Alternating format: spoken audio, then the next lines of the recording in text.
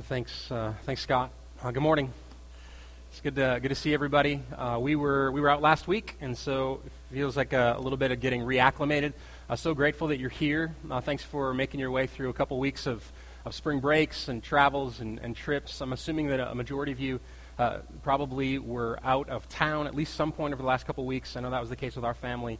I'm really grateful, Scott. Thanks for preaching last week. Thanks for taking on the responsibility of study and prep, and then engaging God's people with preaching. It was a gift to me. It was nice to not have to feel that for a week, even though I was excited to get back at it.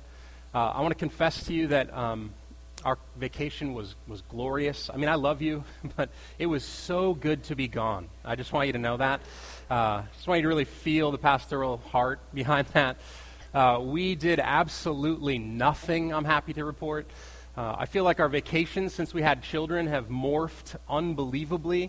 Sarah and I love to travel. It's one of the things we basically said when we got married, like, will you eat ramen? I'll eat ramen as long as we can travel, right? Like, that was the thing we wanted to actually be able to do. We met doing missionary work. And so vacations for us used to be this checklist of, like, we hiked the mountains and we climbed the river. We climbed the rivers. We didn't do that. We forged the rivers, right? We were scuba diving. We went to every site, rented the scooters. We did all that. And then now we have 3 little boys, and our vacations is basically like a contest to see who can move less. We're playing a completely different sport. The least strokes possible is how it is. And so I gloried in the fact that I slept until 8 o'clock, 4 days in a row, which, what? How does that happen? So anyway, it was a gift. I'm so grateful to get away, but we're back and we're pumped. I'm thankful. Thank you so much for being a church that we can come back to, a place that we can call home, a place that we can be delighted to come and to engage with you. I'm so grateful to come here and be here every single week and have you sitting there with your Bibles and saying, let's learn together, let's go to God's Word. It's a huge gift. I got to reflect on that over the last couple weeks, and I just really wanted to say thank you. If you have a Bible, you can go to Acts chapter 21. That's where we're going to be.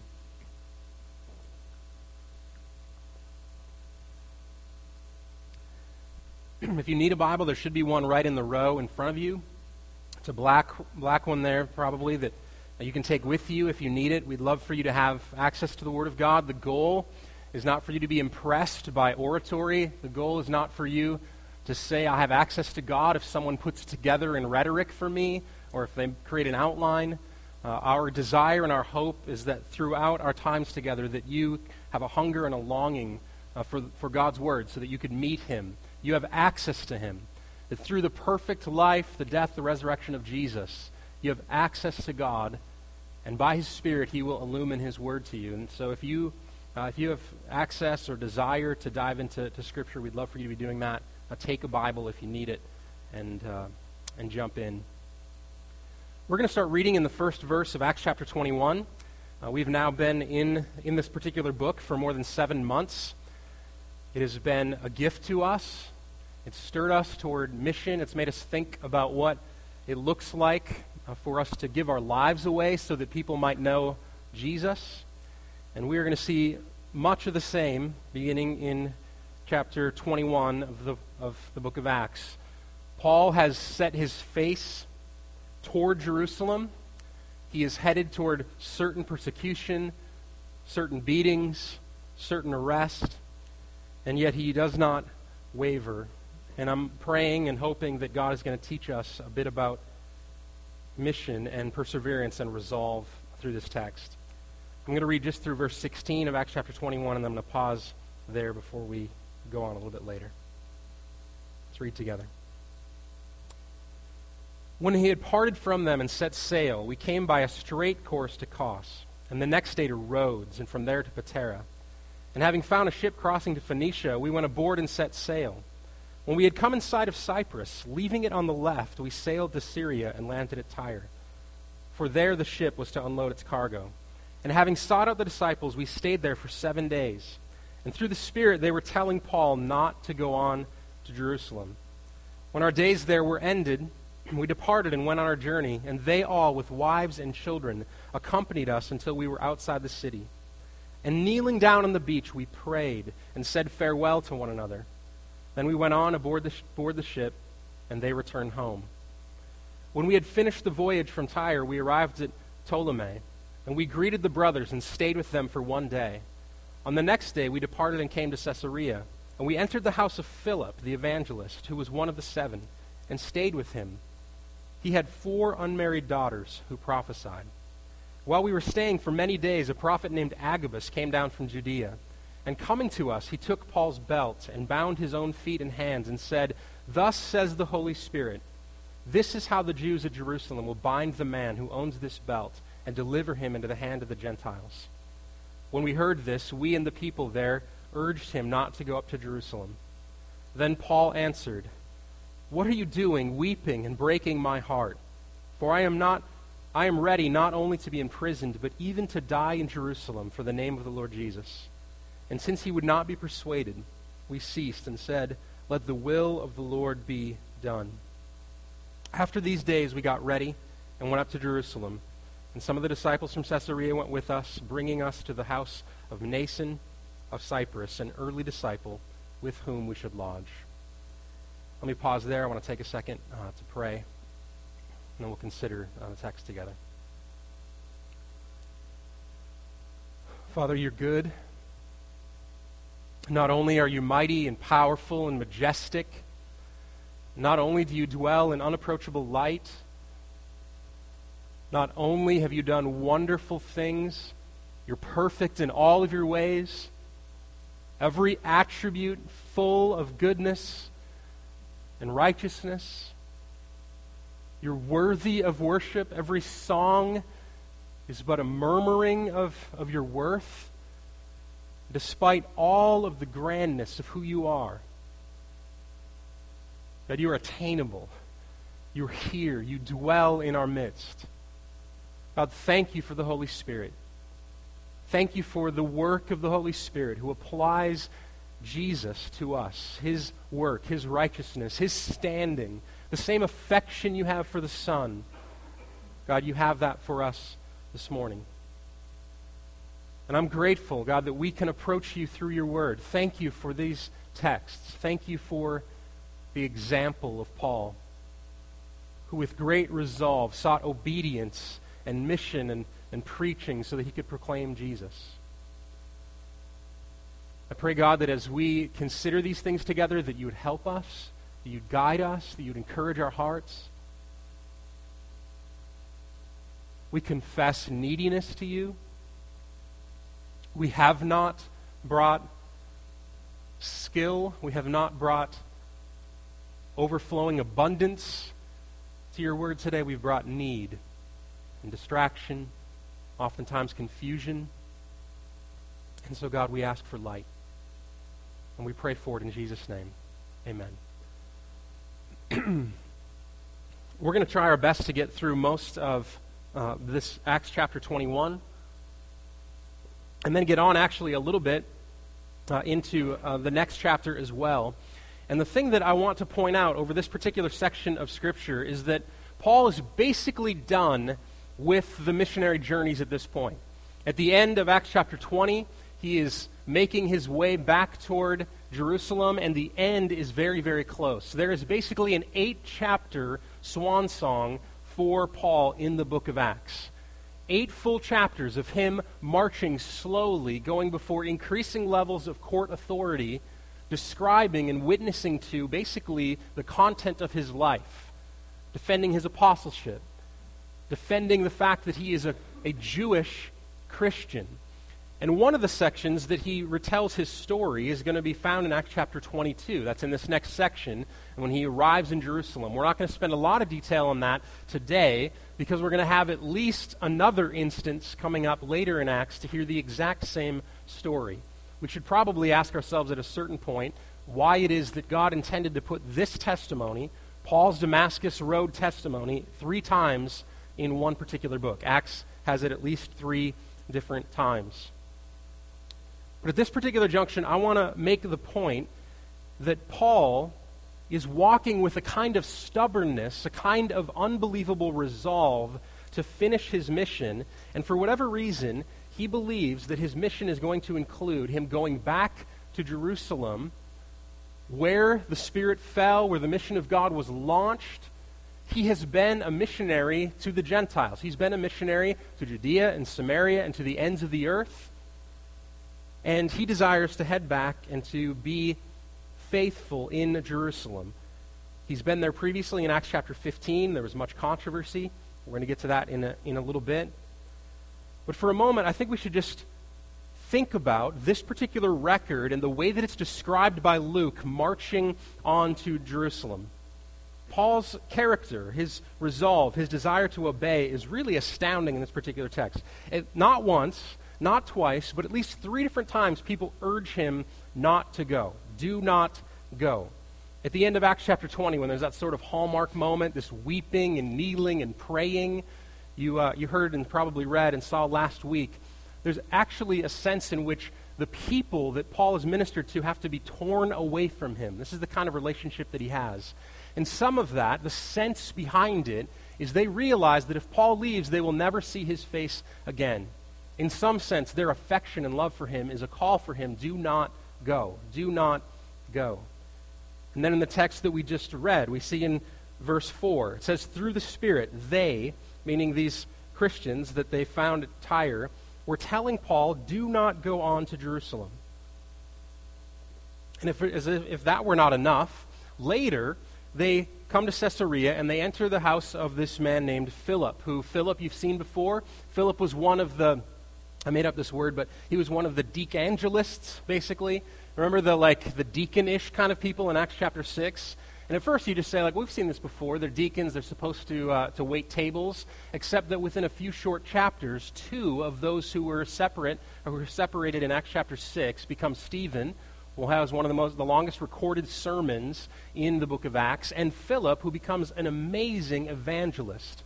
The last time we saw Philip, he was headed off to Caesarea. This is probably 20 years past the time when he had been commissioned as a deacon, as an evangelist. And there in Tyre, we have an interesting detail about his daughters, which we'll come back to in a moment. But for the second time, this dude Agabus shows up, and he says, out of some sort of amazing prophetic game of charades, right, do not go to Jerusalem. At least in some sense, he gives a prophecy that would seem to indicate, do not go to Jerusalem. After hearing and seeing his charades, the people, it says in verse 12, when we heard this, we and the people there urged him not to go up to Jerusalem. I think in some sense this gives us a little bit of humility on Luke's part. Luke is basically saying oh yeah, I was one of those. Yeah, I tried to convince Paul. Said, Paul, do not go, do not go, do not go. So I want you to think for a moment, if you've ever had a decision, a situation, a moment in your life where you felt so strongly about something that all of the people who meant the most to you, the people who were weeping or holding your neck, telling you do not go, people coming and giving prophetic visions of you being bound, and then your traveling companions saying, we think this is a bad idea. And yet, in the midst of all of that, you saying, for whatever reason God is leading me to this, I know that loss is going to come, there's going to be great cost, and yet I'm going to continue walking toward what I believe that God has called me to. In Acts chapter 20, the kind of urgency or the sort of the weight, the burden that Paul is feeling, it says that he was bound by the Spirit to go to Jerusalem. He was bound by the Spirit to go to Jerusalem. The thing that's intriguing about this is that Paul was given the end result. I think a lot of times for us, it's difficult for us to obey and to march forward in mission. Most of the time for us, it's difficult because we don't know the future and we want to control it. Anyone else feel that? You felt the sense before where you're like, I think I know what obedience looks like. I think I know what I need to do. I know what I need to confess. I know what I need to give up. I know where I need to go. And the thing that bothers you in the midst of it is you don't know the end outcome. You think to yourself, I'm not sure where this leads. You're a bit like Abram, who God said, the Lord said to Abram, get up and go to a land that I will show you. You maybe want to argue with God and say, about that showing part, why don't we have a conversation about that, and then maybe I'll pack up my family and I'll leave. Paul had a unique circumstance where it wasn't the fact that he did not know what was going to happen. The fear, the potential for him to stop was the fact that he knew exactly what was going to happen. The Spirit told him not only go to Jerusalem, but that he was going to be bound. And I wonder if in some sense, as he prayed and thought about this particular journey, if he thought that God was sort of messing with him. We already know he knew he was going to be persecuted and beat. He was going to find much opposition in Jerusalem. That much was obvious. And then he sends Agabus to come and to give him this word picture, this particular prophecy. And yet there's something in Paul. I think a lot of times when we learn from the life of Paul, what we see from him is this boldness, this ability to preach the gospel into a million different contexts. He's quoting Greek poets. He's going to the Old Testament. He has amazing skill as a Jewish scholar. Sometimes I think the thing that should be most astounding to us about Paul is his unbelievable resolve. And in some sense, it's as simple as this. His resolve was simply to obey Jesus. Obedience is simple right up until the point it costs you something. Obedience is absolutely simple right up to the point until it costs you something. We've learned this in parenting a million times. I talk to my son, I say to him, listen, we need to practice saying no to you. You know why we need to practice saying no to you? Because you are perfectly obedient as long as we're doing exactly what you want. But obedience becomes costly when we say no. It costs you something. And there's something inside of all of us that feel, the best of us in our best moments, that feel like we could be perfectly obedient, perfectly righteous, right up to the point when it begins to cost you something. And what I think we can learn from Paul is his unbelievable resolve to obey even in the face of adversity and loss. The reason, of course, is that he has found new life. He has a kind of confidence, a security that is not in temporal or not in human, it's not in human terms. Philippians chapter 3 and 4 tell us a little bit about his resolve. He said he considered all things lost for the sake of Christ. And that is what is happening with him as he goes toward Jerusalem. I want to note a couple other things about this particular text and this particular journey. It seems to me like Luke is intentionally setting up Paul to walk in the footsteps of another major figure in the New Testament.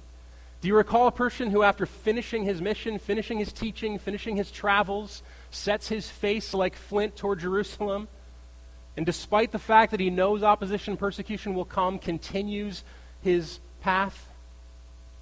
Jesus walked this exact same journey.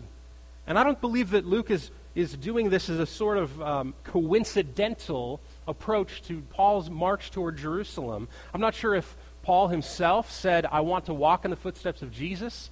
I'm not sure if God is setting this up. I don't know if Luke is just saying, boy, there's a lot of parallels, and this would help me with some literary problems I'm having in how to organize the book. But it seems like it's too hard to ignore. When they plead with him, in verses 12 and 13, plead, and he says, what are you doing? You're weeping and breaking my heart. And at the end of this particular exchange, with much tears and weeping over him going, what do they proclaim? What do they say? Let the will of the Lord be done. This is very much similar to cup passing from me, not my will, but your will be done kind of language. And I think that Luke is intentionally showing us that Paul is walking a similar journey. This is the same Paul who would later write, imitate me as I imitate Christ. There was a steadfast obedience to God.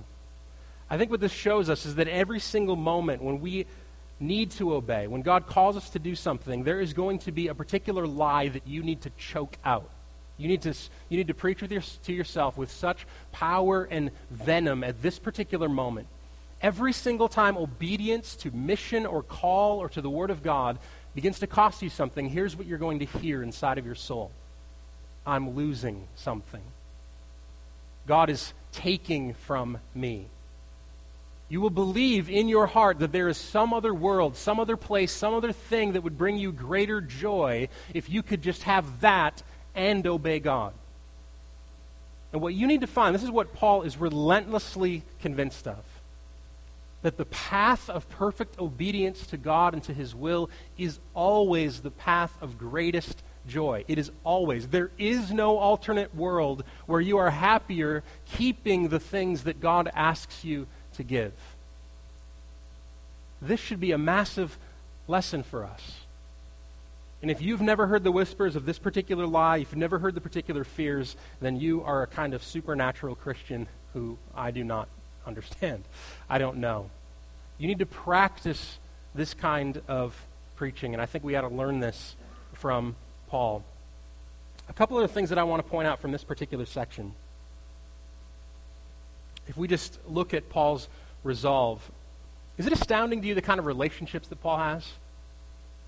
Do we gloss over it at this point? Are we at that point in the book where we're just glossing over? Do you know that within in the course of about 16 or 17 verses, 13, 14 verses, there are 3 different instances of people who have a relationship to Paul hugging his neck and weeping? This has turned into a terrible Hallmark movie. God bless my in-laws. Sarah's parents, every single time I go to their house, it's a Hallmark movie marathon over and over and over again. Right? Within 16, 17, 18 verses, right, we find 3 different instances of Paul having the kind of relationships with people in the church where they are embracing him and hugging and crying and weeping. Twice, it's pictured on a beach of them kneeling and praying and him being sent off. And I wonder if we can learn from this and ask ourselves what this says about Christian fellowship. We know that in one instance, he spent 3 years in Ephesus, so that would make sense. I've been here 18 months, and I believe if there was a tearing apart, that I would have a lot of tears. I believe already you can be bound in that particular sort of town. I can't imagine at least 3 years in Ephesus, so that makes sense. We're not sure exactly what's happening. We're not sure exactly what's happening in these other places and how much connection he had with them, but enough so that people are weeping and hugging and saying farewell. And I want to say to you that our picture of Christian relationships, of what it looks like to be connected to one another, is oftentimes, I think, very, very anemic. There's something to be said about this kind of relationship with the people you love and care for and teach and are committed to. If you're honest, if you're absolutely honest, I think that most of us would say that our decision or our desire to pastor the church through fellowship groups, asking you, please join a group, be committed to a group of people every single week, don't you sort of think like, oh, that's kind of a lot? Have you never felt that? I co-lead a group, and there's times, right, where you're about to go to a group and you say to yourself, like, I love those people, but my couch, right? Like, it would be so... It's just like life is so busy, it's so full. It is very easy, it is very, very easy to look at Christian fellowship as some sort of thing that is like an add-on. It's this kind of deep relationship that's sort of like, well, I guess if I get there. And I want to submit to you that this kind of connection to other Christians, the kind that when you leave has them weeping on their knees and hugging your neck, does not happen in 45 seconds around the donut table. Some of you are like, there's donuts? Like, hold on a second. I need the restroom, right? Like, you're gonna go check it out. This can't happen in superficial, walking by each other sort of relationships. It makes me think that we ought to consider Christian community as a massive part of our existence on this earth. The fact that God has given you family, brothers and sisters in Christ, should be a massive tip to you that He desires you to live in community with these people, especially local church. Especially local church. I think that we could rethink the way that we consider our lives and order our lives. If tomorrow any single one of you came to me and said, I'm going to move, I'm uprooting my family, I'm uprooting my life, we're moving from one city to another, and I asked you the reasons why, we would say, education. There's a particular university. I love this school. I've always wanted to go. I need to go and to get this degree. And we think nothing about uprooting and rerouting our lives for education. That's totally normal. If someone came to me and said I had a great job offer for vocation, I've just always wanted to be in the FBI. They finally called. They finally called. All of my Matlock review website finally paid off, right? Like, I've written about crime for so long, and they found it, right? And I'm going to move. Vocation is going to move me across the country. We move for family. We move for biological family. In other words, I want to be closer to kids or grandkids or friends or family. And yet I wonder if we consider Christian community, connection, depth in a local church, the fact that you can say, my soul is fed here, I'm stirred, I have a connection with other Christians who know me and speak into my life. I think that we would think it was weird if someone said, why are you in Tallahassee? Oh, my church, the people that I love, the people that know me. I have a spiritual connection here to friends and to family, not necessarily because of any organization. It's not the worship band. It's not necessarily some sort of structure or hierarchy or pastor in particular. You know what it is here? I'm loved, I'm known, and people can speak into my life. And if you don't think that's a rare thing, just try moving around a little bit.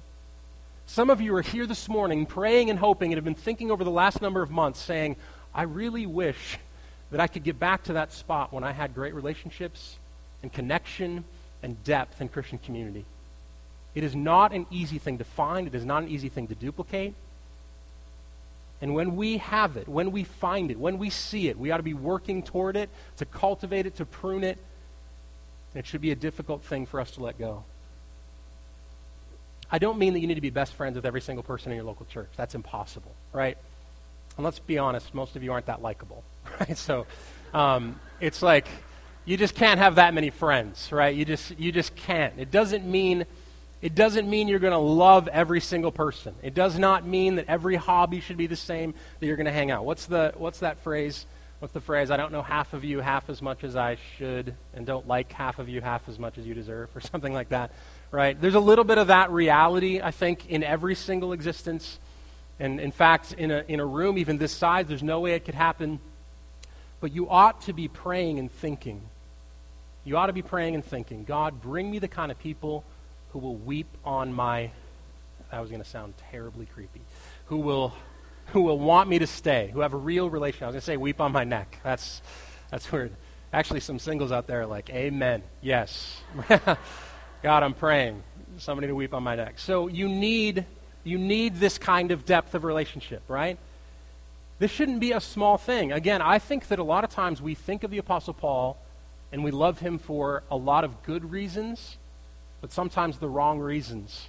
Why do you love Paul? Well, he accomplished a lot. Some of type A personalities are like, now that's a man who could get things done. Planted churches, went to places, didn't get bogged down with all these people, right? Wrong. He loved people, and he loved them deeply, and they loved him. The other thing that I want to comment about in this particular section of Paul's resolve, his resolve to get to Jerusalem, is that at some point we probably ought to deal with prophecy, right?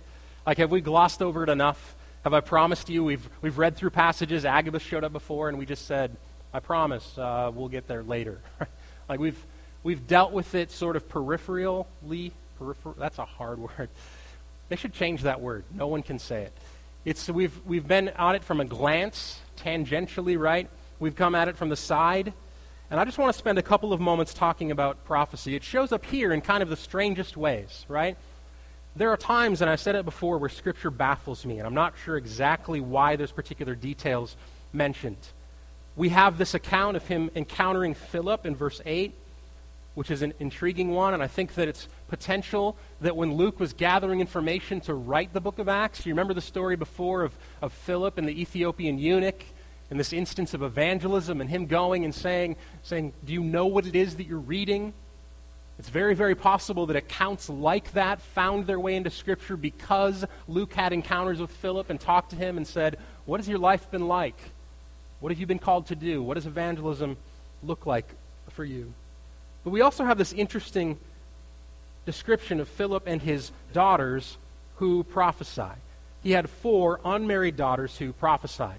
This is an instance where the English translation helps us out by saying unmarried daughters. It basically just means pure. They were virgin daughters who prophesied. And it's all of verse 9. That's all there is for verse 9.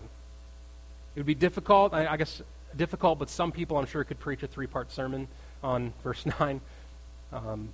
MacArthur could probably preach like 9a and then come back for like 9b. But some of these details I don't understand. Why do we need to know that Philip had 4 daughters who prophesied? And then leaving them to the side, in the next verse we find out that Agabus, who apparently comes down and does this prophecy that's really, really strange. It should be noted that prophecy throughout the Bible is often accompanied with charades. Do you remember that?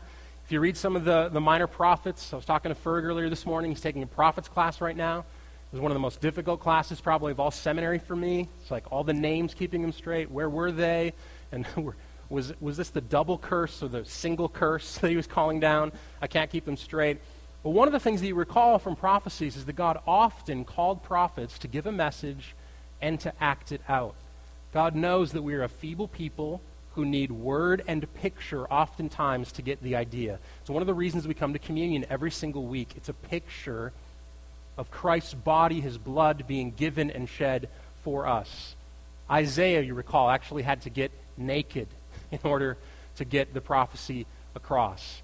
There were times when prophecy would include the prophet laying still for 7 days in a town square as if dead.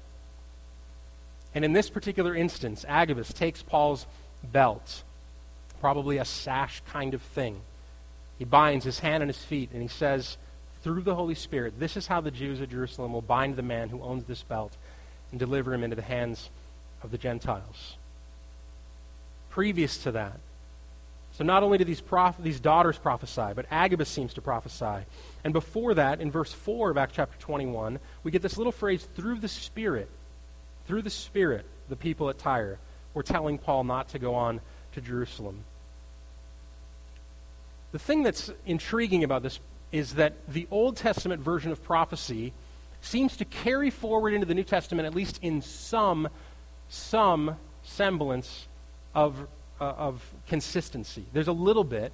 Of course, we know that it's not exactly the same because in the Old Testament, people would be stoned. There were strict laws about false prophets. If you were a prophet in the Old Testament and you said, thus says the Lord, and you said something and it did not come true, you would be killed.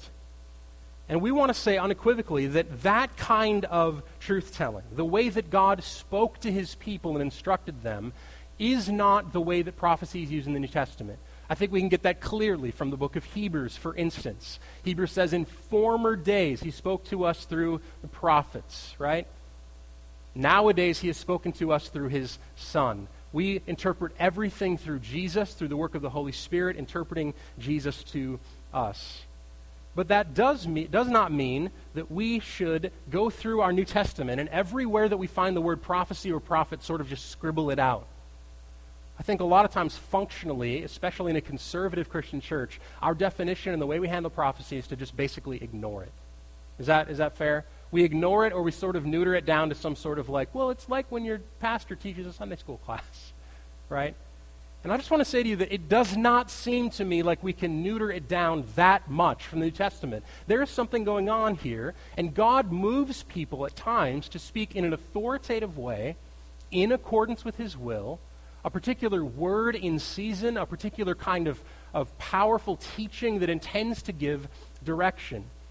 It is not infallible, and I think that we can wrestle with that even in this particular text.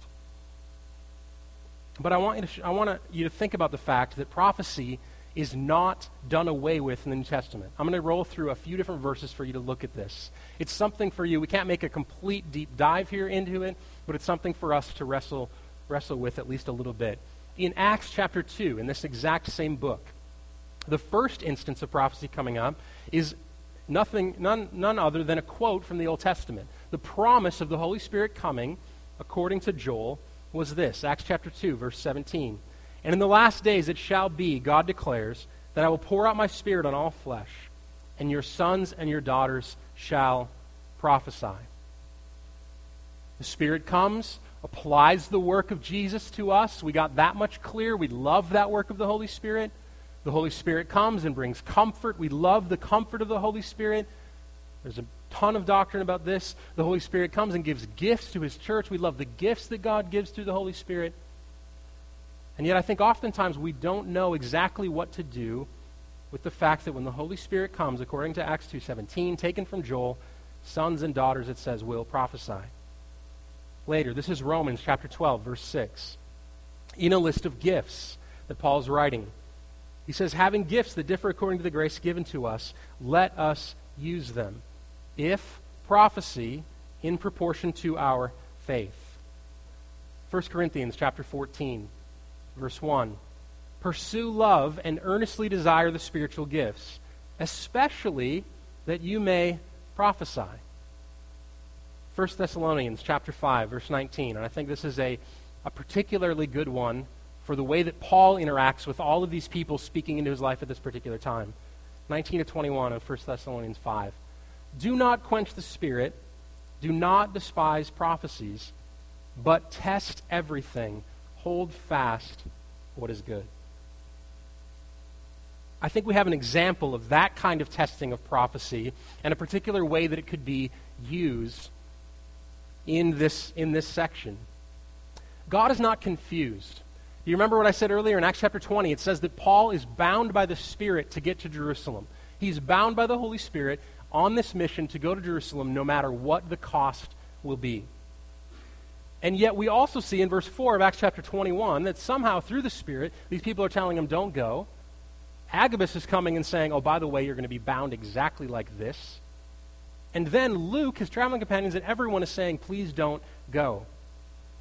I think what's happening here is that people are being moved and giving correct vision. In other words, I think Agabus is correct.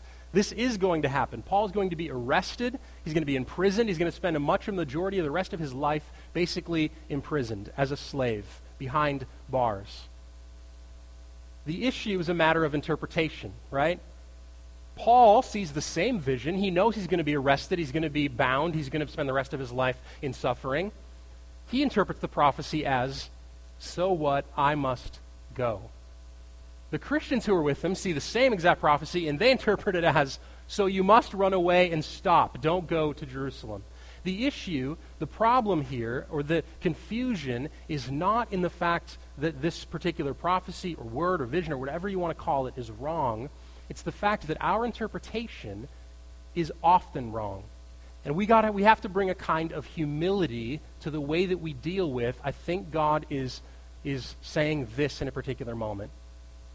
Now, I think for most of us, the way this works out, because we understand in humility that we need our minds to be transformed by be renewed in our minds, that we don't know the will of God, the fact that oftentimes we're mistaken and confused and distracted, the fact that we've seen prophecy done so poorly. There are people who set up shop. You know, the only thing you need to do to be a prophet is like buy a sign, right? Get a business card. Tomorrow, I'm launching an international ministry of Prophet Lance Holem, right? There's been use of prophecy, especially in New Testament church over the last couple thousand years, that is basically just full of charlatans. It's like if you believe that prophecy is something that God has given you and everyone else just needs to be quiet and get out of my way, then I believe that you're in complete rejection of New Testament use of prophecy. Everything is to be tested. And so for a majority of us, we don't say things like, I have a prophecy for you.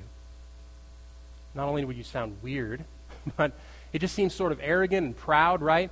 Really what we're saying is, I have a direction. I have a sense that wisdom is telling me, because of what I know about Jesus and the Holy Spirit, because of what I know about the world and about you, this is what seems right. I think for a lot of us, what would be basically just wise counsel, advice, could probably loosely fit underneath this category of prophecy, so long as we also have a category for prophecy where the work of the Holy Spirit actually moves someone to speak a particular word or an encouragement in season that directs and gives movement to either a person or a church or a place. The idea here is not that Agabus is speaking Scripture. He's not infallible. And the interpretation of his prophecy is certainly not infallible, which is why Thessalonians tells us, test everything. Test everything. We have a standard now by which to test everything. Is it in accordance with Scripture? I think for the most part, that is how prophecy is used in the New Testament. All that to say, I think it's okay for us to have. Another reason that we ignore prophecy is that it doesn't fit into neat boxes for us very often. It just doesn't fit in a box. Everything that I would want to tell you about prophecy, here's my list of things that I would say about prophecy. I cannot check every box and make every single thing neat. What about this instance? And what about this person? And what about that? Surprise, the Christian life takes wisdom and trust and dependence, and there will be a lot of things that we simply do not know about the way that God works with his people. I do know that every single thing that we hear, we must take things that seem like murmurings, seem like they're uttered sort of in darkness and shrouded, and we must bring them to the light of God's word and test them. But in the end of that, we can hold fast to what is good. Some people have said that in this instance, though the content of the prophecy was the same, that the Christian's response was a natural response. Paul, we want you to live. We like you breathing and upright with all of your limbs, right? Paul's response was supernatural because he was given a sense by the Holy Spirit to go. I want to read one more section of Scripture. We'll just comment on it briefly before we sort of end this particular section. Let's look at verse 17 of Acts chapter 21. Not only is Paul resolved to go to Jerusalem, but when he shows up, we find that he interacts with them in a particularly interesting way. He has what we might call wise freedom. When we had come to Jerusalem, the brothers received us gladly. And the following day, Paul went in with us to James, and all the elders were present. After greeting them, he related one by one the things that God had done among the Gentiles through his ministry. And when they heard it, they glorified God, and they said to him, "You see, brother, how many thousands there are among the Jews of those who have believed. They are all zealous for the law. And they have been told about you that you teach all the Jews who are among the Gentiles to forsake Moses, telling them not to circumcise their children or walk according to our customs. What then is to be done? They will certainly hear that you have come. Do therefore what we tell you. We have 4 men who are under a vow. Take these men and purify yourself along with them, and pay their expenses so that they may shave their heads. Thus all will know that there is nothing in what they have been told about you, but that you yourselves also live in observance of the law. But as for the Gentiles who have believed, we have sent a letter with our judgment that they should abstain from what has been sacrificed to idols, and from blood, and from what has been strangled, and from sexual immorality." Then Paul took the men, and the next day he purified himself along with them, and went into the temple, giving notice when the days of purification would be fulfilled, and the offering presented for each one of them. I'm going to pause then and give you the spoiler at the end. It doesn't work. Some Jews come from Asia, probably unbelieving Jews who had rejected his message in Asia. He gets arrested. Everything goes crazy. He has to be carried out by Roman soldiers, basically. They come in and they say, "What is going on? This man is about to be lynched," basically, here in the midst of this mob. And a couple of things I want to note in particular about this section that seems a little bit confusing. Why in the world does this matter? What is Paul doing other than paying for haircuts for some of his friends, right? He pays for a salon visit for at least 4 of his friends. And he takes part in this particular purifying ritual. And there's some section when I'm reading this, and I want to say to myself, what in the world is happening here? And what is Paul doing, and how am I to interpret it? I think what it gives us is a fascinating backdrop on Paul's use of his freedom. He has wisdom in the way that he is free. He has Christian liberty, but he is not bound by his liberty. And here's what I mean. Do you remember the last time he was in Jerusalem? He went for the Jerusalem council. He's opposing Peter to his face, saying, "We are not under the law. Stop making the Gentiles be circumcised. They do not need to follow Jewish rules and rituals and customs." And then 6 chapters later, he goes back into Jerusalem, and he's like, "Where's the purification rites? And how do I shave my head? And where should I go? I want to make sure that they know that I'm in observance of the law."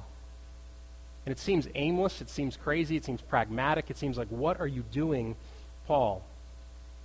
And I think what it's showing us is that Paul has a kind of freedom from the law. He has a kind of Christian liberty that gives him an ability to step away even from his liberties if it gives him an ability to preach Christ. This is what he says in 1 Corinthians chapter 9.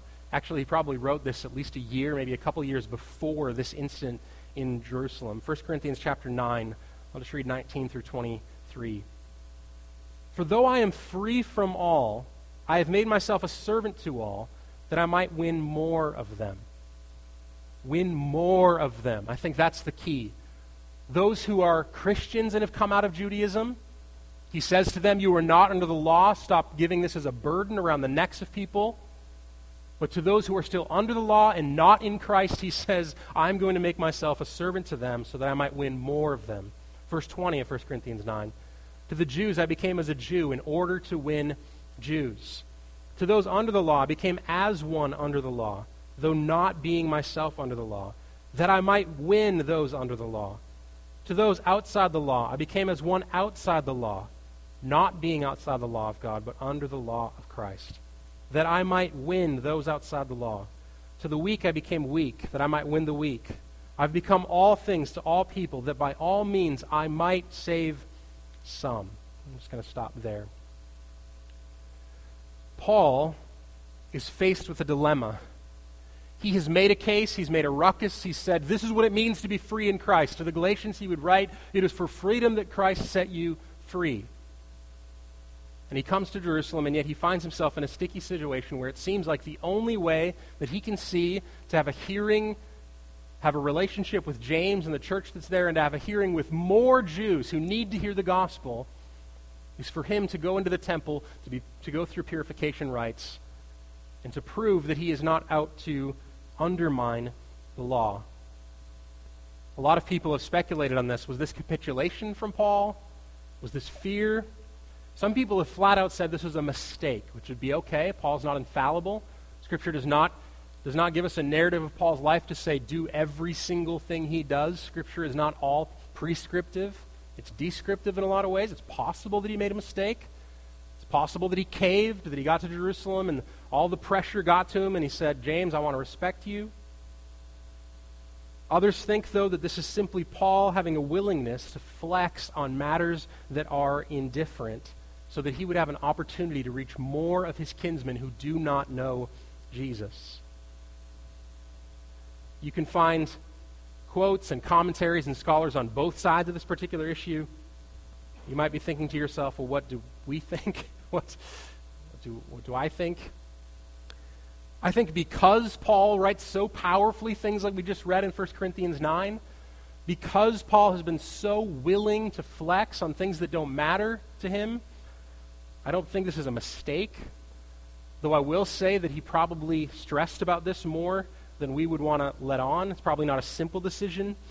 I could actually imagine a scenario where maybe he's walking all the way up to the point where there's supposed to be sacrifices given and the blood being shed, and maybe he would have just cast everything off and stood up on a soapbox and said, let me tell you about the blood of Jesus, right? I mean, maybe, I don't know. We don't know the rest of his plan.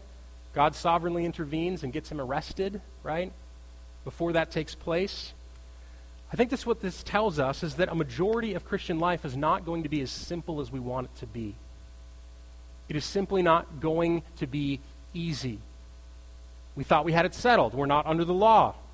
We're not under Jewish custom anymore. That does not save us, and so every situation is going to be easy, right? Wrong. It's not the way life is. You can start off, you can take an initiative with something and have the purest of motives and the purest of intentions, and everything can be clear, and then you find yourself in a situation and you say, I never imagined this. There's a time in my life where I just said, I will not touch alcohol. I never will touch alcohol, period. I just will not. When I'm underage, this isn't working. And then I find myself with a missionary saying, we're going to walk into this guy's house and you're going to drink his vodka now. I say to him, what do I do? I'm free. I'm not supposed to, so I'm free to down that vodka, right?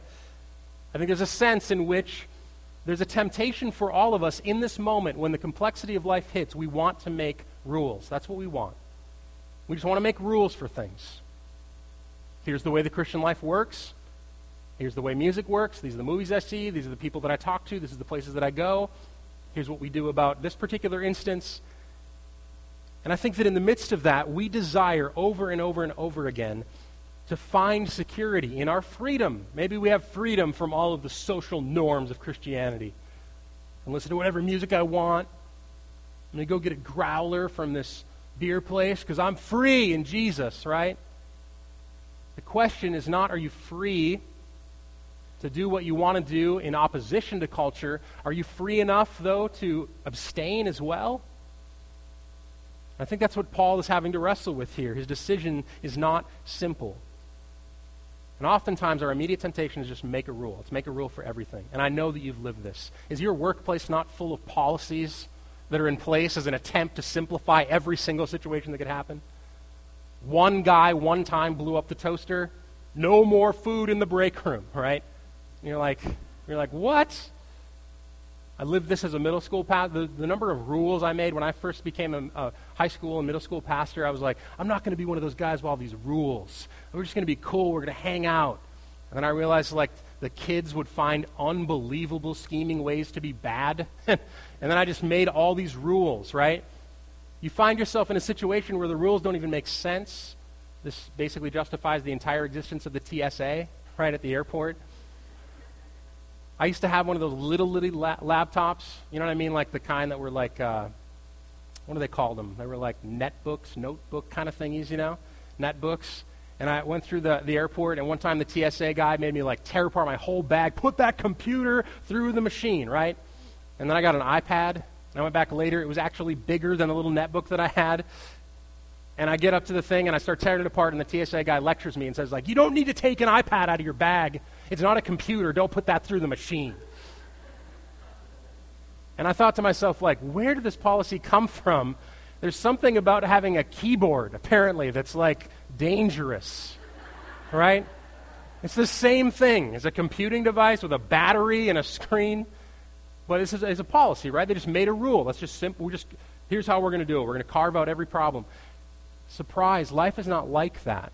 And I think it's intentionally not like that because God draws us back to dependence on Him and to wisdom. God wants you to make righteous and wise decisions dependent on the Holy Spirit, not automatic perfunctory decisions based on a set of rules that you have determined make up the Christian life. I think a lot of times this robs the entire life of our Christianity from us. We think that people reject religion because they're sinners and they don't want to be holy. Sometimes people reject religion because it seems so lifeless and automatic. Every decision seems like it's black and white and cut and dried. There's no life in someone to say, I'm wrestling with the realities and complexities of life.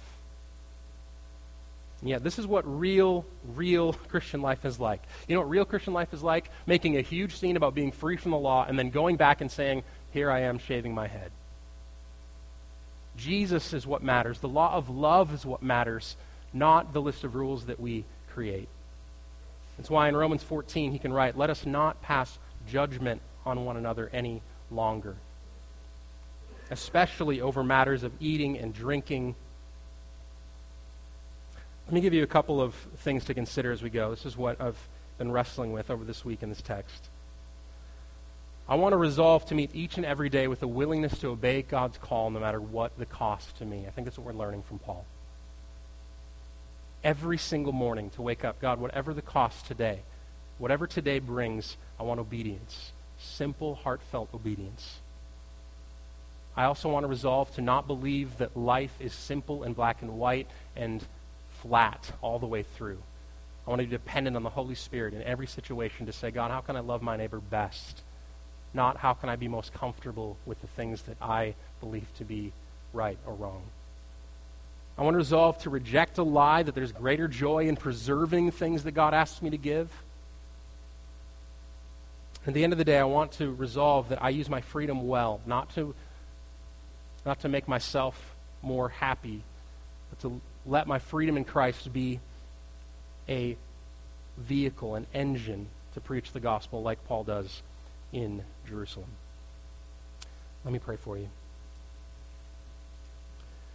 God, thank you for these texts of Scripture, and thank you for the gift that it is that you've given prophecy. Not only have you given prophecy, but you've given us a word to test it by. Thank you that we can come to you in humility, knowing that our interpretations will often be false and wrong. I pray, God, that in the midst of living, that we would ask you for wisdom and discernment in any given instance. Help us to have nuance and compassion, complexities of life. And God, I pray that at the end of the day, like Paul, we would offer all of who we are to you so that some may know Jesus. We ask for that in Jesus' name.